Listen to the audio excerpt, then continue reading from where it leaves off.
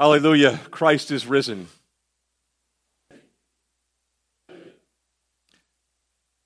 My name is Art Going. I'm going to introduce myself for a while yet because we haven't all met, and you may have forgotten my name. I'm the new assistant rector.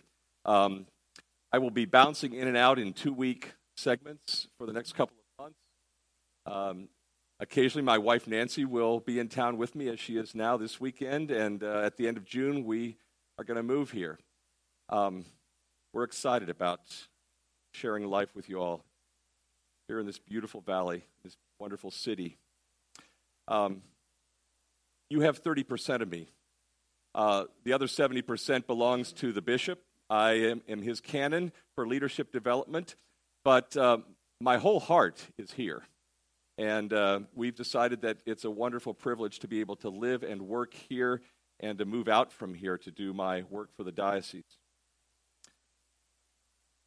We started this morning, and we just did it again, this little saying, Alleluia, Christ is risen. And you all dutifully, from memory, responded, the Lord is risen indeed, Alleluia. You know that, most of you. I'm guessing that there may be a few of you who haven't quite gotten accustomed yet to this notion that it's still Easter. Some of you all are probably thinking, because you didn't grow up in a church that did an elongated season of Easter, you're thinking Easter was 5 weeks ago. What are these guys up to? Why are they doing this? Why are they still talking as though Easter is still here? Do they just like to party a lot? One of the great joys of living in the great tradition and using liturgy and the seasons of the year and the church calendar is that we get to, as Christians have for 2,000 years, we get to be reminded for an entire season, 50 days from Easter Sunday to Pentecost. We get to remember that every Sunday is a little Easter, that we are Easter people. And we don't even confine that faith to a season, but we need a whole season to shape our thinking and our praying and our singing and our worshiping so that we never forget that we gather in the name of a risen Lord. Jesus is alive. Alleluia. And it has implications. So this is not just a little liturgical throwaway sentence. This is not just a formal way of beginning things. This is a potent reminder to us that the resurrection is, as Aubrey has already said to us this morning, is the beginning of new creation. And in baptism, we receive an Easter life. The first fruits, when the Spirit is poured out on us, as it was on the apostles, we get to anticipate every Sunday that new creation, that one day will be complete. Let's pray. Heavenly Father, we bow in your presence. May your word be our rule, your Spirit our teacher, and your greater glory our supreme concern. Through Jesus Christ our Lord. Amen. Welcome to the sequel. You know about sequels, right? Spider-Man, Iron Man, X-Men, Star Wars, or the vastly superior Star Trek. Godfather, 2, you can forget about 3. Batman, although there the whole sequel thing gets pretty complicated. Lord of the Rings, forget that too. Read the books, they're better. And Shrek, of course.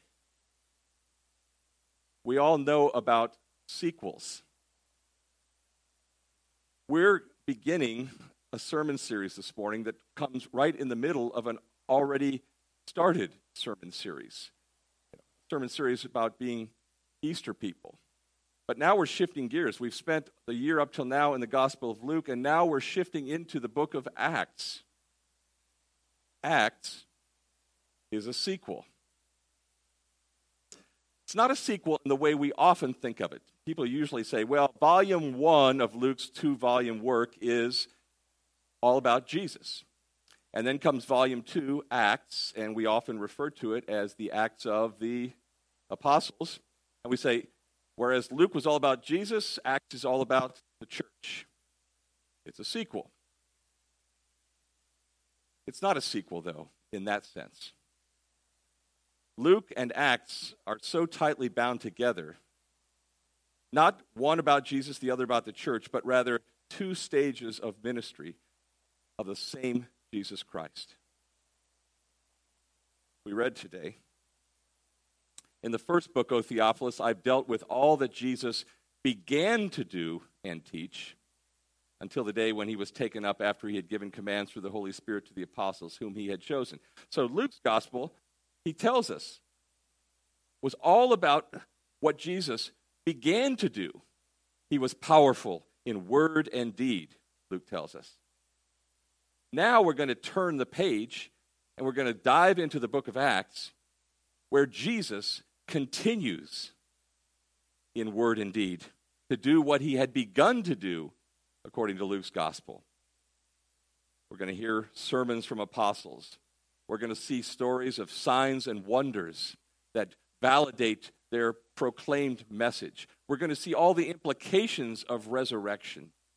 What Jesus began on earth in the flesh, now he continues, risen and ascended at the right hand of the Father from heaven. Luke was about his ministry on earth, personal, public. The book of Acts, where we're going to dwell from now until Advent, is all about his ministry, Jesus' own ministry from heaven, through the Holy Spirit, by the apostles, and by us, his church. The ascension of Jesus, about which you'll hear more next Sunday, is the hinge. It's the watershed. The ascension of Jesus, when he returns to the Father, is where he inaugurates his heavenly ministry. So it's better really not to call it the Acts of the Apostles or even the Acts of the Holy Spirit, as some have suggested. It's really the Acts of Jesus continued. The book of Acts is the continuing mission of the exalted Christ by the agency of his Spirit to give salvation to the church and through the church to the world. I stole that definition. Let me read it again. Craig Bartholomew. On the website, he's still listed as theologian in residence at Church of the Incarnation, though I've never met him, never seen the guy. I suppose he'll come back one of these days. But this is what he wrote. The book of Acts is about the continuing mission of the exalted Christ. The continuing mission by the agency of his Spirit. The Spirit is the one now working to give salvation to the church and through the church, through us, to the world. We're in continuity with the early church. We're taken up into the early church's mission. Their story is our story. In volumes 1 and 2, Luke's Gospel, the book of Acts, we also see just how unique Christianity is among the religions of the world. Most of the religions I know anything about commemorate a leader who's no longer with us. They remember everything that that leader said and did. They look back. We celebrate a living Lord. Jesus had only begun his ministry during his lifetime. Now, we're going to learn about how he continues that ministry, how he continued it in the early church in the first century. First and foremost, through the ministry of chosen apostles, but subsequently through the church of every time and every place. How Jesus today continues his kingdom ministry through you and me. Through big churches, scandalous churches, tiny churches, struggling churches. I'm looking at you, my brother Bishop, this morning, and thinking of the disappearance again of your village. I'm thinking of 160 brothers and sisters in Christ, a living Easter church in Ethiopia that was attacked this week, a brand new Anglican seminary, temporarily, we pray, shut down. We can't imagine what Christians elsewhere in the world are going through. But we do know this. Whether in comfort and opulence or in poverty and threatened by persecution, Christians everywhere are the recipients of the continuing ministry of the risen Lord Jesus. Luke was about the historical Jesus. We're going to start learning and coming to meet again powerfully the contemporary Jesus. I don't mean trendy, modern. I mean the Jesus who is alive and here today, as powerfully active in gospel kingdom ministry as ever before. Active through the Holy Spirit, promising to be with us at the end of the age. Jesus made provision for the continuation of his ministry on earth through the apostles, from heaven through the Holy Spirit, and he equipped the apostles, Luke tells us, for that ministry. He chose them, handpicked. He showed himself to them, Luke says. He ate with them.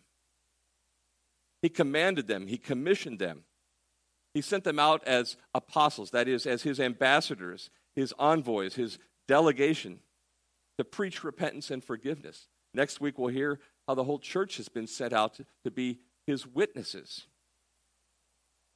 He charged them to preach his message. He gave them his own authority, his own power. He promised his own Spirit would fill them. The work of the exalted and reigning Christ to pour out salvation on the world. Everything that Jesus began to do and teach, as Luke describes it in the gospel, all that Jesus now continues to do and teach, even after he has returned to the Father. Jesus is at work now, primarily through his Spirit, who pours out gifts. The gifts we'll remember and celebrate on Pentecost Sunday in a few weeks. Gifts that give the church power to take the message of salvation to the whole world. Let me just say Craig Bartholomew's definition one more time so it gets cemented in your memory. Acts, where we're going to live for a while, is about the continuing mission of the exalted Christ, the Christ who is now at the right hand of the Father, through the agency of his Spirit, giving salvation to the church, and through the church to the world. The second book, the book of Acts, is about what Jesus is doing and teaching now. Jesus isn't just about a memory for us. He's a person who can be known and loved, obeyed and followed. He's a person who is active. You can read the book of Acts on two levels. Level one, it's an interesting story, a dynamic story, at times a freaky story, an amazing story, an almost incredible story about the early church. You can read it on the second level. I've already been suggesting this morning. You can read it as a book about Jesus, who is the principal actor, still though ascended. But there's a third level, the level Tom Wright describes as about a play in which we are invited to become actors ourselves.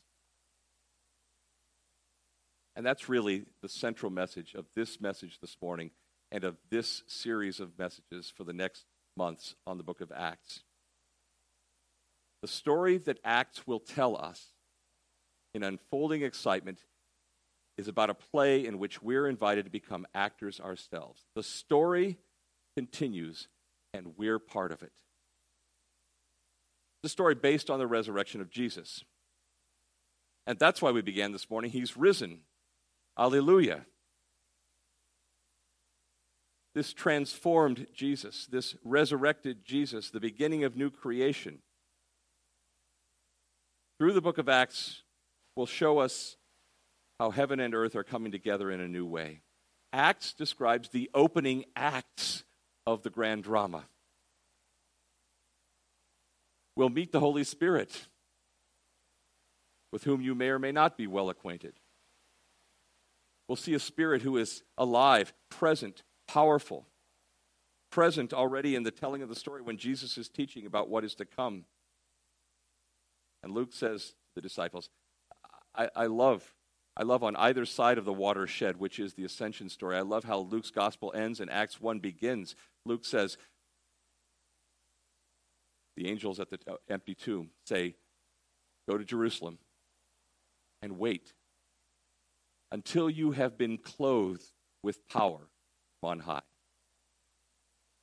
And then virtually echoing that same command and promise at the beginning of Acts, we read, while staying with them, Jesus ordered them not to depart from Jerusalem, but to wait for the promise of the Father, which he said, you heard from me. Wait. Pray as you wait for the presence and power of the Holy Spirit.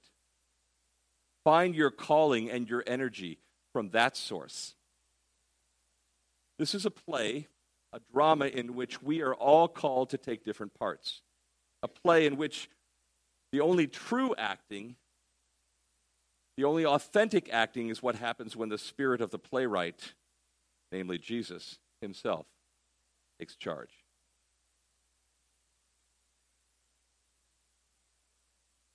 It's about what Jesus is continuing to do and to teach through his followers, through the church. We're going to have to attune our ears as we wend our way through the book of Acts. We're going to have to attune our ears to hear this story differently. You will certainly along the way encounter stories. We'll preach on stories that you think you know dead, that you just have them in your memory. You've heard them dozens of times. You'll think you've got their message captured, but we're going to have to attune our ears to hear the story differently because this is a story about the church, and that's not how we normally talk about the movements of the Spirit and the continuing ministry of Jesus. We tend to individualize almost everything. Even all the plural yous in the New Testament, we make them about me, you. One of the things that the book of Acts, this second part of the grand drama, is going to reshape in our thinking and our praying is to refocus our attention on how God is active through the church. And that's going to be new for some of us. The story of Acts is the story of how Jesus continues to act and to teach through his church.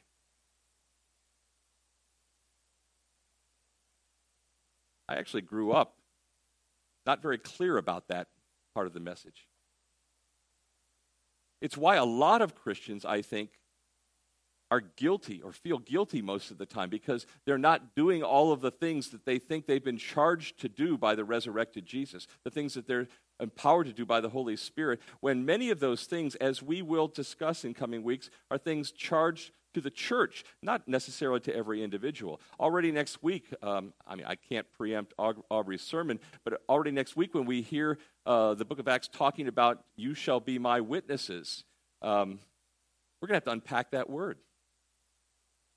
What does that mean? If you're not a natural evangelist, if you don't have dozens of notches on your conversion belt, how does that make you feel?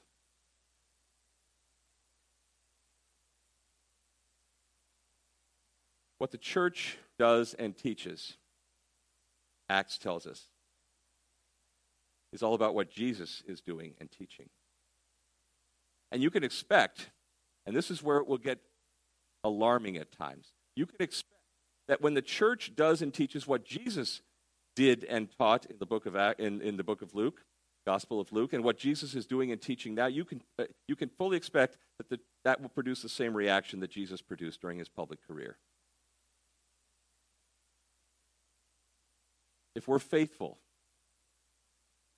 to his ministry, to his teaching,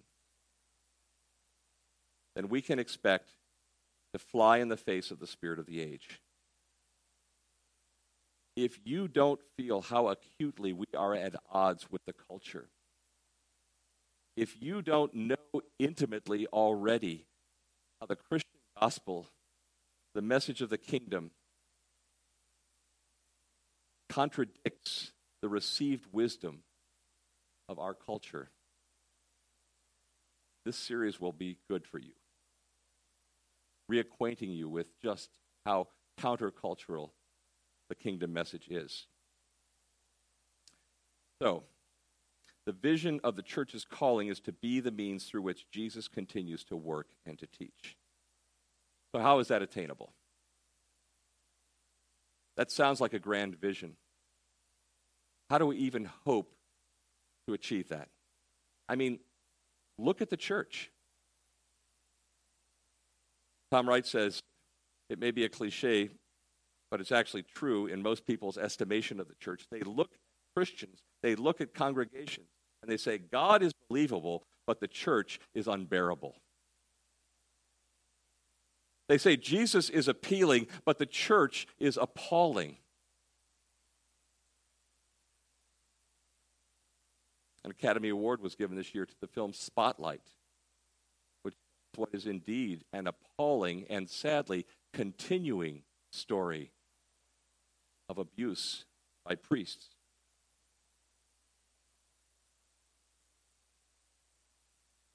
There are stories all around us of churches that are abusive and toxic.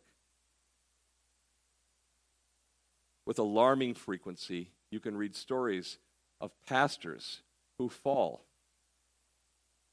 some because of adultery, many more because of pride.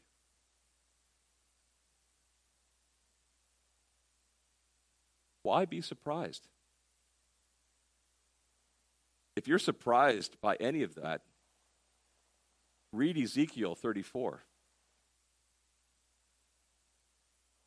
Read about a shepherdless church, an abused church. Or even when they don't fall, the Christian movement of our time is filled with celebrity pastors and celebrity congregations. You look at that church and you say, how will we ever be the means through which Jesus continues to work and to teach? But we know, praise God, that's not the whole story. We know that there are thousands, most of them unnoticed, unnamed, doing a great job, doing gospel work, servant work. I was telling Nancy yesterday that I've been reading lately about a guy named Brian Bakke. He's from a very well-known missionary family. We meet regularly, a cohort of us in D.C., at his uncle's home. His uncle started a public utility company headquartered in Washington, D.C. It's a global company. He started this company in order to become a multimillionaire so that he could support his brothers and sisters in missionary work all over the globe. His nephew, Brian, does exploratory work in the poorest places on the planet, finding ministries that he can write grants for and get money for. One of his most exciting tales, the one I was telling my wife about this week, is about a church plant. We know about church plants. We sent Kevin out to Elkton. There'll be more church plants in the coming decade in the valley, we hope and pray. This church plant is in the ugliest, most deadly prison in Mexico. The pastor is an inmate. There are dozens of churches. There are 10 worship services every day somewhere in that prison. The parish council is made up of murderers and thieves, child molesters, all redeemed by the gospel of Jesus Christ. The continuing ministry of Jesus through the agency of his Holy Spirit is happening in an ugly, stained place on the planet.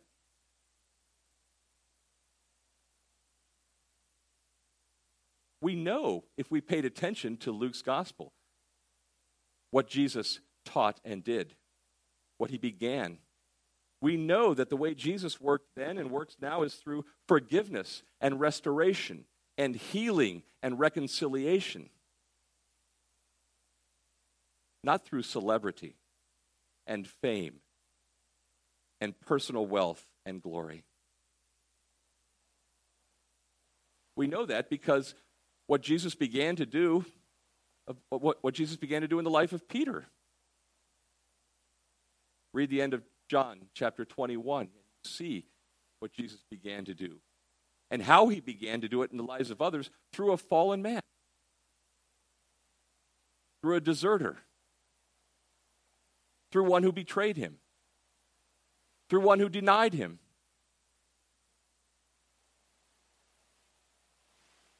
And that climactic scene where Jesus asks Peter 3 times, "Do you love me?" And just feel the pain in Peter's response each time. Having to answer 3 times, "Yes, Lord, you know that I love you." Then feed my sheep. Do what I began to do. Continue my ministry in the power of the Holy Spirit. We'll hear a lot this year about how Peter lived into that commission, how Peter continued the ministry that Jesus had begun. We know, if we've paid attention to what Jesus began to do, that the church is not a society of perfect people doing great work. Why Jesus, when he encapsulates the commission to the church, when he describes what this continuing ministry in the power of the Holy Spirit should look like, he says, repentance and forgiveness should be proclaimed in his name. The church of the book of Acts is a society of forgiven sinners, repaying an unpayable debt of love by working for Jesus' kingdom in every way they can.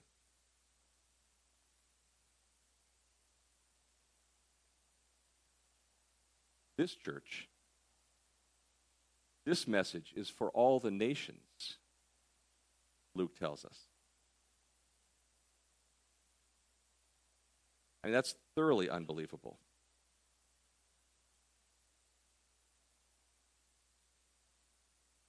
But the presence of Bishop Ondudu in our midst is a living and potent reminder that the gospel isn't just for Americans or Europeans. It's for Sudanese. It's for Somalis. It's for Ethiopians. It's for Nigerians. It's for Tanzanians. It's for Japanese and all the places that the church has reached with the good news. The book of Acts will introduce us along the way to a Jesus who exercises sovereign lordship in the present, including strange and often secret sovereignty over nations and rulers. Now, in one sense, as I've tried to paint this morning, Acts begins where the Gospel of Luke left off, with an emerging recognition that God is creating new possibilities, that God is bringing long-promised things to fruition. It's a whole new world, a new creation. Acts is a sequel in that sense. And all along the way, we're going to hear Jesus' promises, the promises we've already become acquainted with in Luke's gospel, ringing in our ears. We'll be yearning, thirsting to hear more. Already this year, we've heard Jesus say in Luke 22, for example, "You are those who have stood by me in my trials, and I confer on you, just as my Father has conferred on me, a kingdom." Then we heard, and last Sunday, "Thus it is written that the Messiah is to suffer and to rise from the dead on the third day, and that repentance and forgiveness is to be proclaimed in his name to all nations. You are witnesses. I'm sending upon you what my Father promised. So stay here until you've been clothed with power from on high." I'm sending upon you what my Father promised. Do you remember what he promised? That's a huge part of what Jesus began to do. He promised us a kingdom. He promised us power. He promised us forgiveness extended to all. He promised us work to do. So if you carry nothing else emotionally into this series on the book of Acts, carry with you at least an expectation of big things. Come expecting that God's going to do something, that Jesus is going to equip and call into action his people.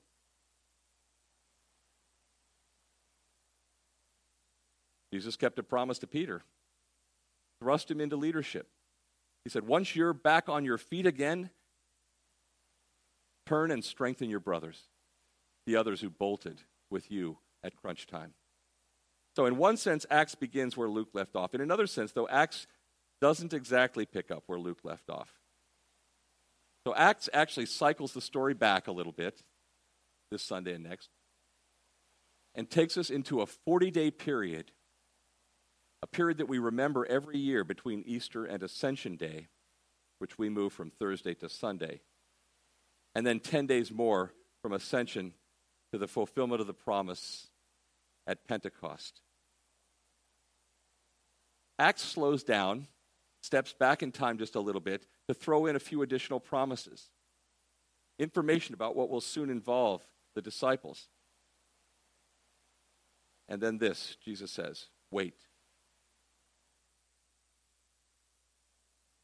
That's not what I would expect to read. I would have expected that Jesus, who began all of this exciting ministry in the book in Luke's gospel, now would commission and move the apostles out. Get them going. Send them right now. Boom. But he says, wait. Wait in the city until you're baptized with the Holy Spirit. Wait until you're clothed with power.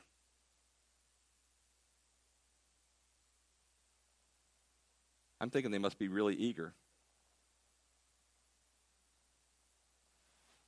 I'm thinking they must be terrified.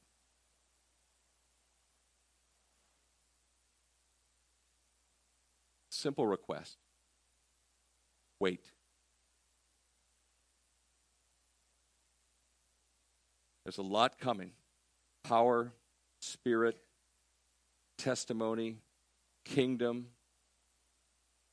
expansion. Oh, and yeah, opposition. Acts fixes our attention and our expectation on all of that, on the God who has promised all of that. Acts reminds us that we're playing a part in God's unfolding drama. What's next? Wait. The angels at the empty tomb didn't say, okay, time to get back to work. A call to wait. And waiting is going to be another important thing we need to learn from the book of Acts. Waiting reminds us of our dependence on God. Waiting reminds us of the limitations of our ability. Waiting reminds us that we need to be a responsive community, an answering community, waiting on God to initiate. Waiting isn't just sitting around, not just reminiscing, not just contemplating a bright future. In Acts 1, verses 12 through 14, we're reminded that they constantly devoted themselves while they waited to prayer. The waiting you and I need to learn will train us to be available and attentive, ready to respond. And even that's countercultural.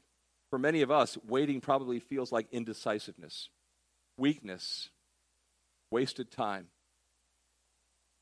Waiting is all about learning to be a follower.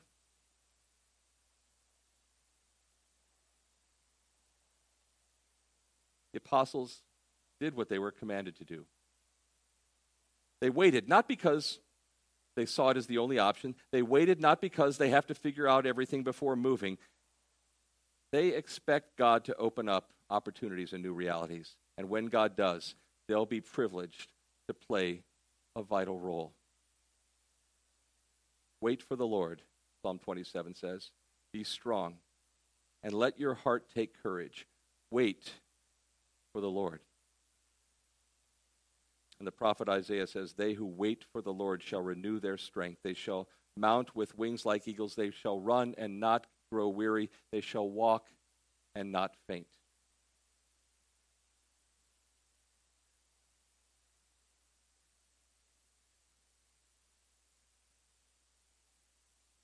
The gospel story is a continuing drama. He's alive. His Spirit is among us. It's a drama that involves you. Wait. Wait for the Lord. And when he sends you, don't hesitate. In the name of the Father, and of the Son, and of the Holy Spirit. Amen.